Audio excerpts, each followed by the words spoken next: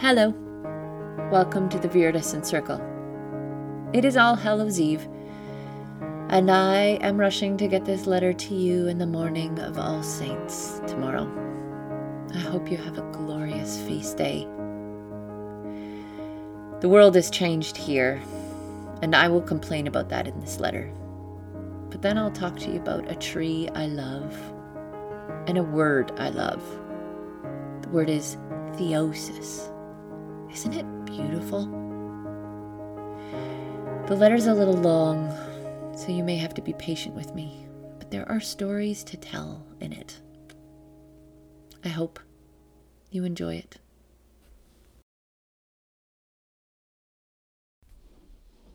Dearest beloved, have you too come to the time of barren branches, when structure begins to supersede adornment, and everything becomes angular and edgy?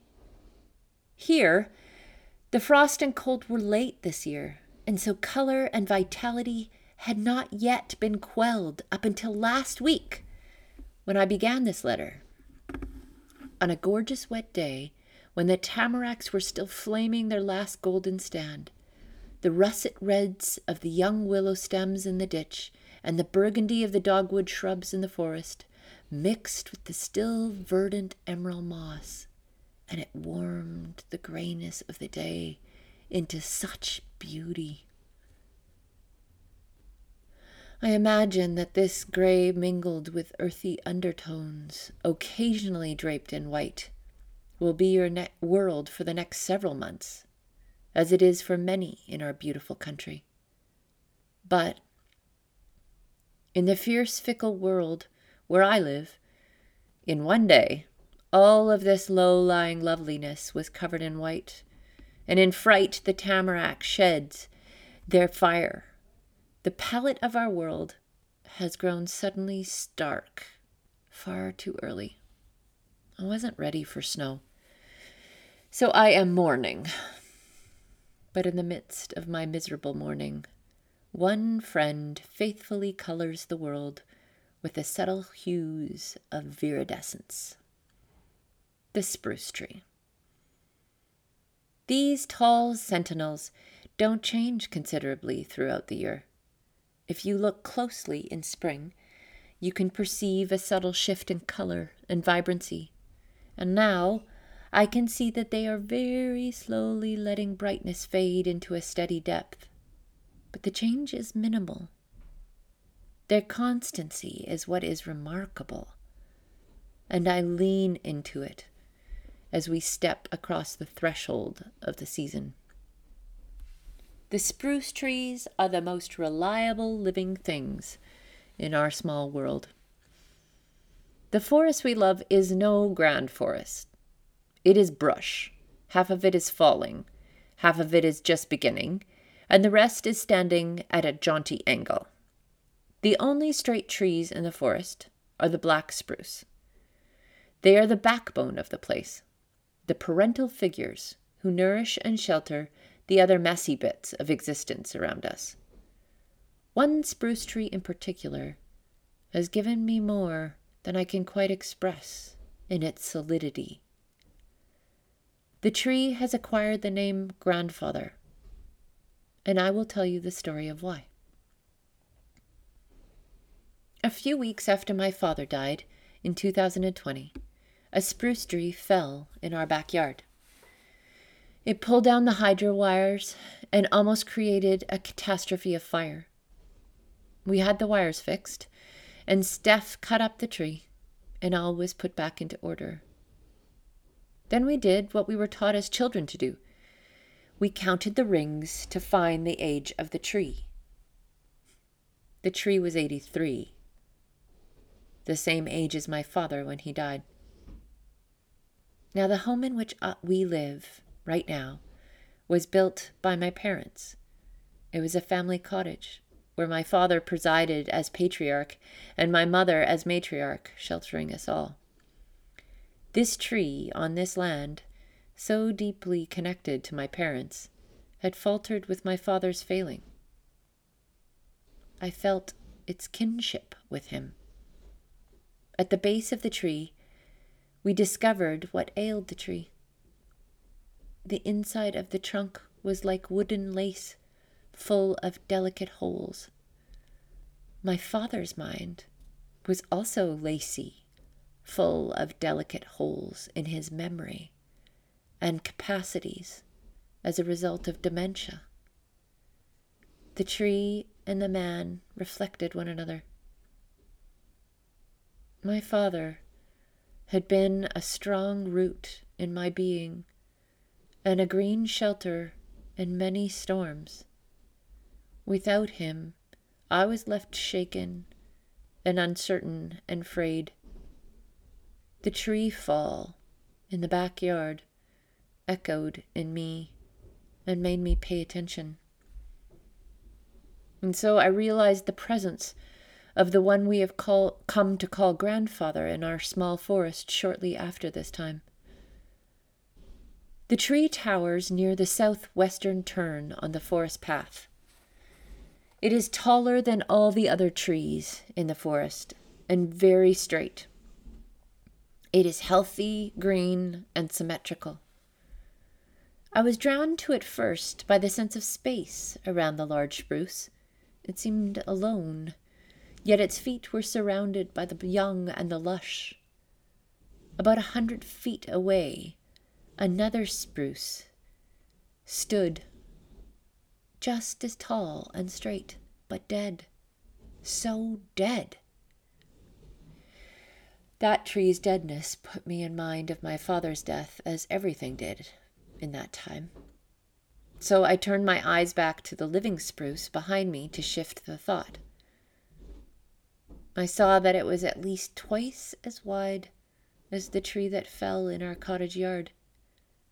I cannot get my arms around it. This was good. The largeness of the tree gave great gifts.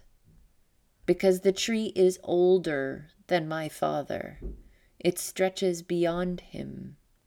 It has stood through so much growing and dying, 2 world wars, extraordinary technological advancement, the Great Depression, the residential schools, the Spanish flu, and now COVID. It had stood through all of it. So many cycles of the year, so many funerals of so many fathers and children. It stood, straight and beautiful. It swayed in the wind, showed its green against the bright blue sky, and soaked up the sun. It stood, and somehow communicated a work of mercy to me. Slowly, without any anxiety or strain, simply by being itself and standing there. In the midst of COVID, we stood around grandfather with a group of children from the inner city. Many who were in the midst of great suffering in their families while also being in the midst of a pandemic. We all stood there for a long time with our hands on grandfather. Each child told grandfather what they were worried about. We left it there with this tall, strong tree. And there was goodness there for us. We could lean, and grandfather could carry with us. What strikes me about trees and other vegetation is that they can handle this leaning, this leaving our worries there, and continue to do what they are created to do. Their whole being just pushes towards fulfillment. Yep, they are profoundly affected by their circumstances, by the soil in which they exist, by their access to sun and rain, by the prevailing winds, by the work of birds and animals, and by the appetites of humans. But a tree never thwarts its own fulfillment. It never gets in its own way. We humans often get in our own way. Our egos are rather sensitive, and we spend much of our day-to-day existence protecting our egos from assault. making sure that we are safe, that we are secure, worrying about it. We worry and we fret and contort ourselves into all sorts of wild shapes in order to prove something to someone, or in order to make ourselves attractive to something. We are trying to remain what we understand as safe and in control. But trees are free of ego needs, just as they are free from choice. They naturally move towards flourishing. We cannot be trees, and trees are not saints. But they can teach us something of what it is to flourish. Just like trees, we are not in charge of our circumstances. We do not get to choose many, many things that profoundly affect the course of our lives. However, we are invited in all circumstances to be what we are given to be, to relinquish our profound concern for keeping our ego safe, and to put down roots as far as they can go in search of water, and to turn towards the light as often as possible, and to bend as best we can in the wind. This talk and thinking of stalwart beings like trees puts me in mind of a story I read long ago. Eugenia Ginsberg wrote an acclaimed memoir of Stalin's reign of terror in 2 volumes. One was called Journey into the Whirlwind. The other was called Within the Whirlwind.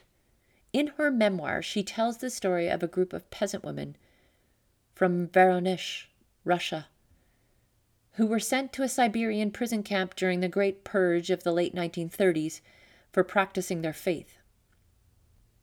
They were solid, hard workers. They had little fuss in them. These strong women consistently helped the rest of their prison camp mates meet their daily work quotas. And this was life-saving for all who worked in that section, especially for those who were less strong, more fragile in every way.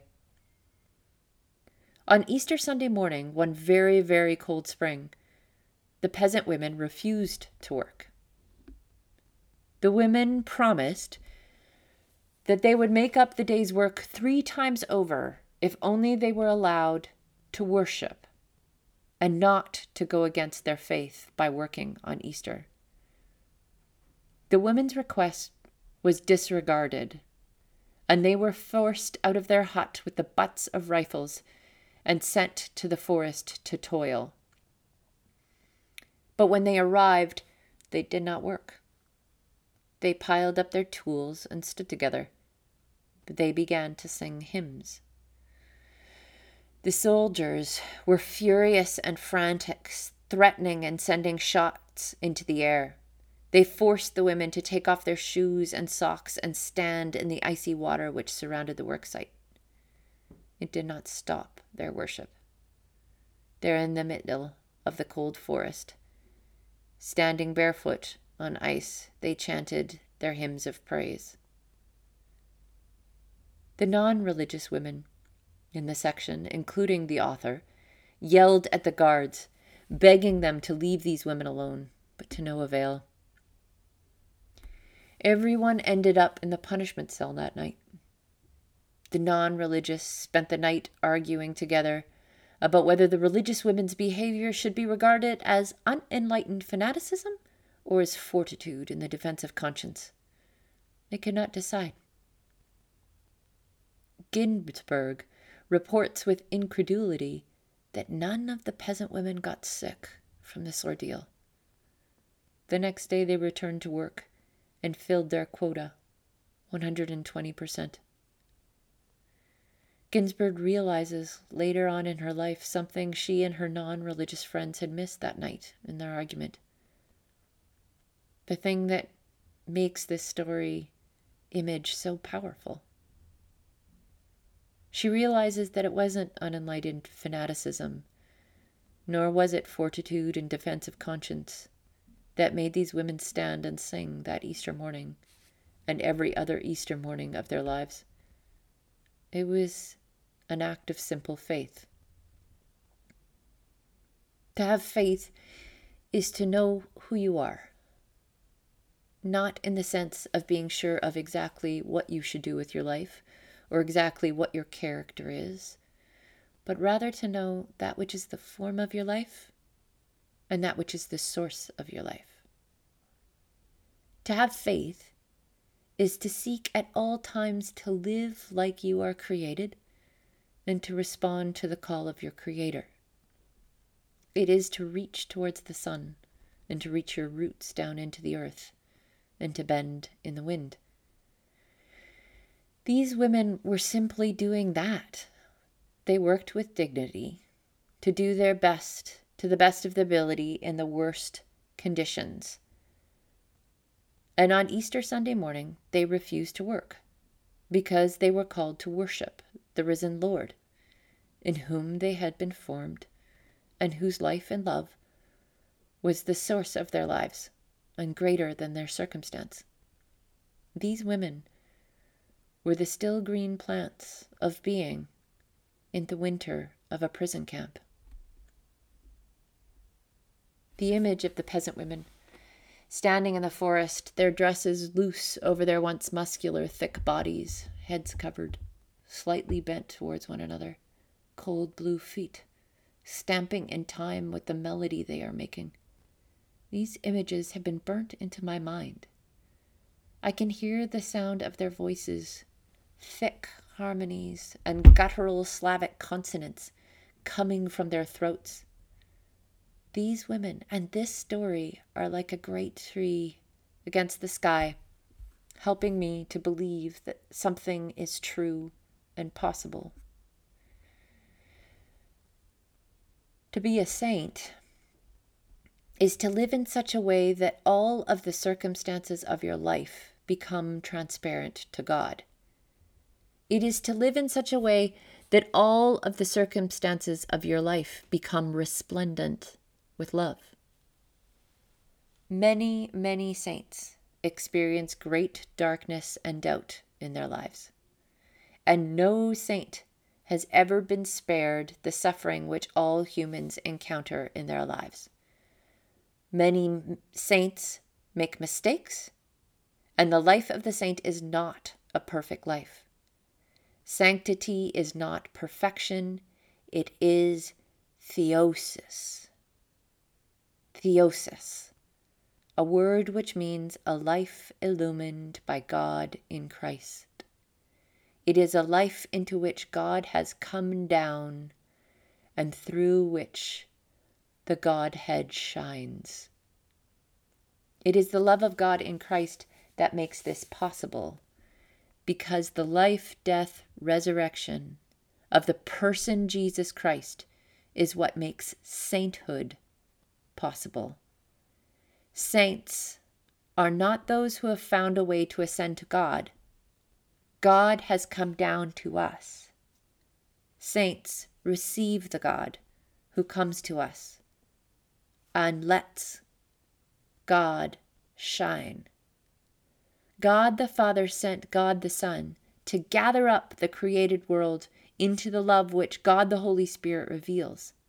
In this gathering of the created world, God the Son, in his life, death, and resurrection, brought love into everything that is good, and shone light and love through everything that is evil in the created world. The light and love of God are now available and present everywhere at all times. Only because we are loved in this way by the God who has come down is it possible for broken human lives to be made chandeliers of the divine. Saints are those that open up to light. Every closed door in their being is unlocked and unblocked through arduous life experiences and disciplines. All that is a barrier to the light is removed, and therefore all the available love that exists can permeate their being. Saints, through a lifetime of hard purification and attentive, loving reception of reality, get out of the way of themselves like plants do. They become what humans are supposed to be naturally, reflections of the image of God. The life of the saint, in doing this, in becoming this place and reflection of light, becomes so spacious that we can all come into its shelter. We can come under the saint's branches and be nourished by the source of the saint's life within that shelter. This is why the stories of the saints are so potent for us, why they work light within us. Eugenia Ginsberg and all of her non-religious cellmates were sustained and inspired by the religious peasant women from Voronezh, Russia, because of this theosis in them, this transparency to God. The prison camp women were sustained physically and spiritually in the presence of these women. This is important to notice. Saints work from an energy that is not anxious or self-driven. They work from a source beyond themselves, which makes incredible work possible. So saints can do incredibly hard things naturally. And furthermore, miracles can happen through them. Now, we don't know if all of these women in this prison camp from Voronezh, Russia, were all saints. But in that moment, they let theosis happen by simply being what they were meant to do. And just so, it was God who was acting through them and gave them the power and the energy and the source.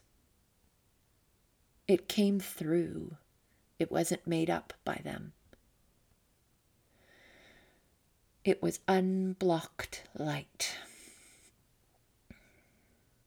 Most of us are not ready to open to become saints. There are many reasons. Most of them revolve around fear and shame and all the other things of life. There are many hurts and many things that keep the doors of our hearts closed. And often our egos feel unsafe and we think we need to defend them. However, even if we're not ready to open up completely to theosis, we can come and stand in the presence of saints and see what happens to us in their presence. And that is the point, the Feast of All Saints. The Feast of All Saints is that particular moment in the year where we intentionally place ourselves at the veil between this life and the next. On this day, we stand and gaze through that veil at a great crowd of witnesses illumined by God. We pay attention to this massive crowd. It's like going into a great forest where we look up and we are overwhelmed at the size and beauty of the trees. When the veil is thin, we can see them all, and we can stand with beings whose branches stretch up to the heavens and whose roots reach down into the gift of creation and redemption. When we look up, we feel the joy of reaching for the sun, and our being begins to lift. And when we perceive their trunks and the big roots that they have, we feel our own roots go down into the earth with a strength we did not know we had. Whatever the circumstances of our existence at that moment, we are being formed in the presence of this great forest of witnesses. And a door can open within us, and we might let ourselves flourish by receiving, even for a moment, Theosis, the illumination of God in Christ. And then we might go out into the world unwittingly lit with grace, and a passerby might perceive the lights in our breasts, and the fire might spread. Beloved, with every passing year of my life, these stories, these saints, and these trees woo me to the light. And today I'm just hoping that they will exercise their pull on you as well. I wish this for you. I pray this for you. And I send you love from a white, white world. Okay.